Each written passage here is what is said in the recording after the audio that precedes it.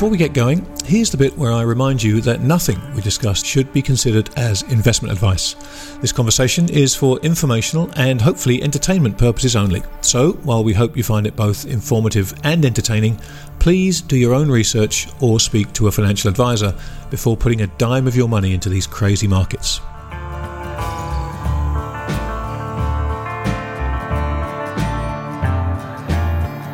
You're about to listen to a special preview edition of The Endgame featuring Bill Fleckenstein and our very special guest, Greg Jensen, the co-CIO of Bridgewater Associates. Now, in this follow-up to a conversation the three of us had a year ago, Greg revisits his remarkably prescient assessment of how he saw the last 12 months unfolding way back in 2021.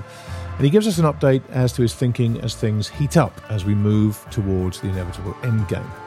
Now, I'm going to make our previous conversation available to everybody, and I would encourage you to give it a listen because even though the conversation took place a year ago, there is a remarkable amount of information contained within it that remains incredibly useful to this day.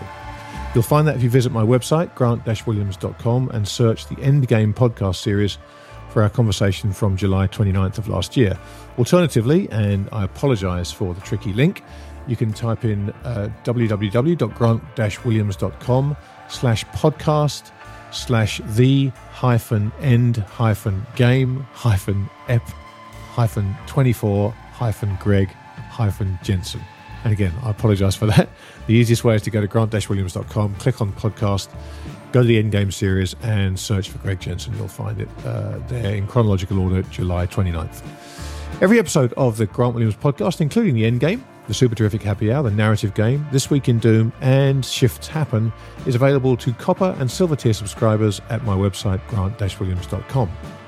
Copper tier subscribers get access to all the podcasts, while members of the Silver tier get both the podcast and my monthly newsletter, Things That Make You Go, So, if you enjoy what you hear on the show and you want more high-quality content like it, then please do make your way over to grant-williams.com and join our exciting community today.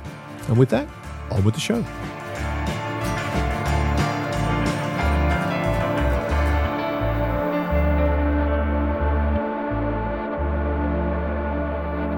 Welcome, everybody, to another edition of The Endgame. Joining me, as always, on our quest for who knows what is the man in Seattle himself, Bill Fleckenstein. How are you, my friend? I'm doing wonderful. How are you, mate? I am doing just fine. Thank you very much. We have a returning guest today, which is always good fun to talk about what we said then and how it's played out. And I have to say, the gentleman joining us, Greg Jensen, the co-CIO of Bridgewater, absolutely nailed it when we had a conversation with him just under a year ago, Bill. Yeah, they had the right framework, and it'll be interesting to see how they navigated this period, given the large asset base they have, and given how tricky it's been. What are some of the tricks they have up their sleeve? Yeah, exactly. I mean, listening again to that conversation from last year, it was amazing, actually, what Greg said and how much of it played out. So I would urge anybody listening to this to perhaps go back and listen to that again before we have this conversation. It's well worth your time. But let's not waste any more time dwelling on the past. Bill, what do you say we bring Greg in and see what he's got to say now? Yeah, let's get after it. Well, Greg, welcome back to the Endgame. It's good to see you again. Well, good to see you. It's funny, looking back and listening again to our conversation from around about a year ago, it's amazing how prescient that conversation we had was. You nailed so many things that were going to happen in the next period of months. And, we find ourselves in a completely different world to the one we inhabited when we had that conversation. So there's so much to talk about. But I think the most sensible place to start is inflation, because at the time we had that first conversation, Team Transitory was still on the field and talking very hard about how this was still transitory and, we're going to let things run a little hot and we're going to average inflation out. We'd had all that, but you were calling for that to be proven incorrect. And obviously it has been. So as we stand in this new world today with high inflation, with the bit between their teeth, just give us a general assessment of how you see the world today versus how it was a year ago. Yeah, well, going back to when we had that conversation, I think it was August of last year, sort of unbelievably, given what was going on, the 10-year note was at 1.3% when we were having that conversation.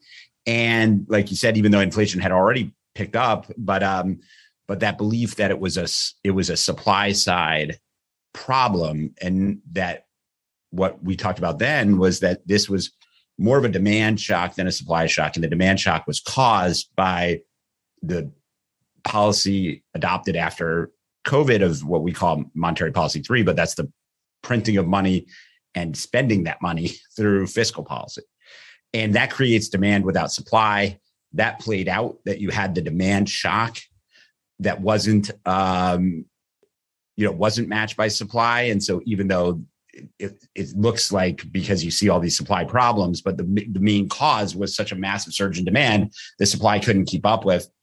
And so then you get inflation and you start a cycle, right? You start the wage inflation cycle that's been now playing out for a while, and you've got a huge deal. And the Fed was so far behind. It was amazing for us that both the markets and the Fed, all the way through last year, we were getting what we thought, all the fundamentals right. We made money in pure alpha and stuff, but not nearly as much as we got the fundamental conditions right. And then everything hits in the first quarter. The markets start to reflect the reality. The Fed turns turns massively, and that's continued into the second quarter. And a lot of, just like COVID accelerated the shift to monetary policy 3, the printing and spending of money, it accelerated that shift that was going on a secular basis. The Russian invasion of Ukraine accelerated the deglobalization, and actually did make a real serious supply shock on top of the demand shock that you flow into this. And all of a sudden the Fed's caught, and now they're hyper reacting. In my view, they finally reacted, but now they're actually hyper reacting and misreading what's likely to go on. I think we move from that high nominal GDP inflation story to now this even more risky dynamic, because we think we're on the edge of the recession starting now, whatever, we're heading to a recession in real terms, and a significant one at that. I'd say as confident in that as we were in the inflation call before, and that the markets are not pricing that yet either, even though it seems like it, because equities are down 20%, but the 20% move in equities only reflects the discount rate, right? The actual cash flow expectations, if you just take the interest rate going from 1.3 a year ago to 3% today, a little over 3 today, the effect that has on a discounted cash flows is all that the price has done so far. It hasn't priced in a real decline in the cash flows, which I think we're in it. This is coming. The next 6 months are going to probably be about the decline in profits. The margin situation is awful in terms of the pressures. The demand, in our view, is falling off a cliff now, unless you're in the sectors where there's shortages, commodities, et cetera. That demand is about to drop.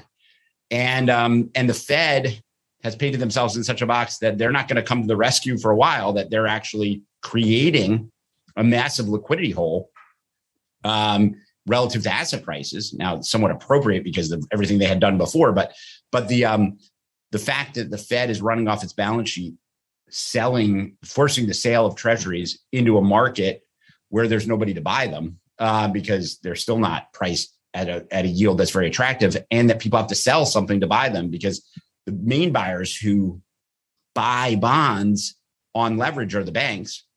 And the banks bought so many bonds last year, which was another totally crazy thing, that how many bonds banks bought last year on the basis that they viewed that they could maintain deposit rates under a 1.4 or 5 year for 5 years or something. And they're getting burned. They don't need more bonds. They need less.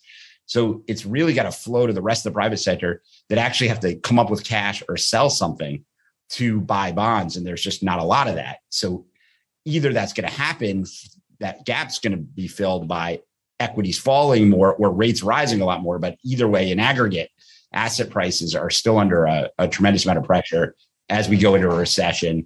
And the Fed is looking in the rearview mirror and going to be tightening into a recession for the first time in a long time, and that and they're going to have a hard time because inflation, while we now think from a cyclical perspective you'll start to see inflation fall, from a secular perspective I think inflation's on the rise, and so it's going to fall more gradually than the markets expect, and it's going to be a problematic thing because we're going to be in a recession with the Fed having difficulty easing. So that's a lot of change from a year ago, a ton of things to talk about, but that's a quick overview. Absolutely. One thing that strikes me when I listen to all that, and it's pretty much identical to how I see the world, but what I've been struck by lately as I've thought this through, and you just laid it out so beautifully there, is if you brought somebody in who kind of understood how finance works and understood markets, they don't have to understand it to a tremendous degree, but if you laid out the case you just laid out there, I'm sure their response would be, what are the Fed doing? How can they be doing what they're doing now, given the fairly obvious recessionary call we're seeing? The data is cratering, and yet it seems the Fed are out there every day. There'll be a governor somewhere reiterating, trying to jam this idea into the public conscious that they are hawkish. They're not going to pivot. They're going to keep going. We had Waller out the other day talking about we're going to get to 4%. Where's the disconnect here? Because it almost feels like they're doing their damnedest to create a short, severe recession in the hope that it can be short and contained, and then we can put our foot on the gas again. Yeah, it's been interesting.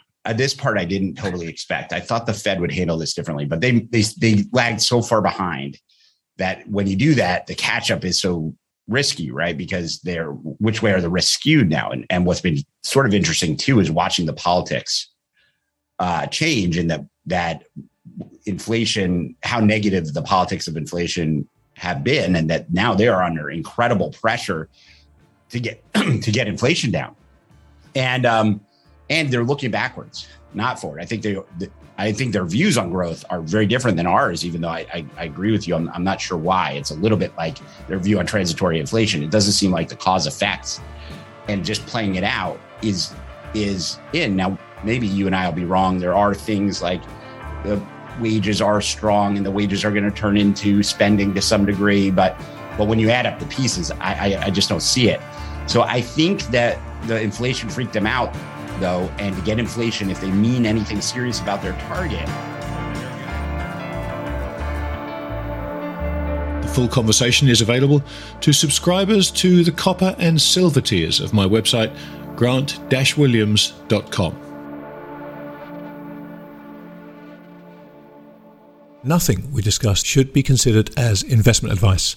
This conversation is for informational and hopefully entertainment purposes only. So, while we hope you find it both informative and entertaining, please do your own research or speak to a financial advisor before putting a dime of your money into these crazy markets.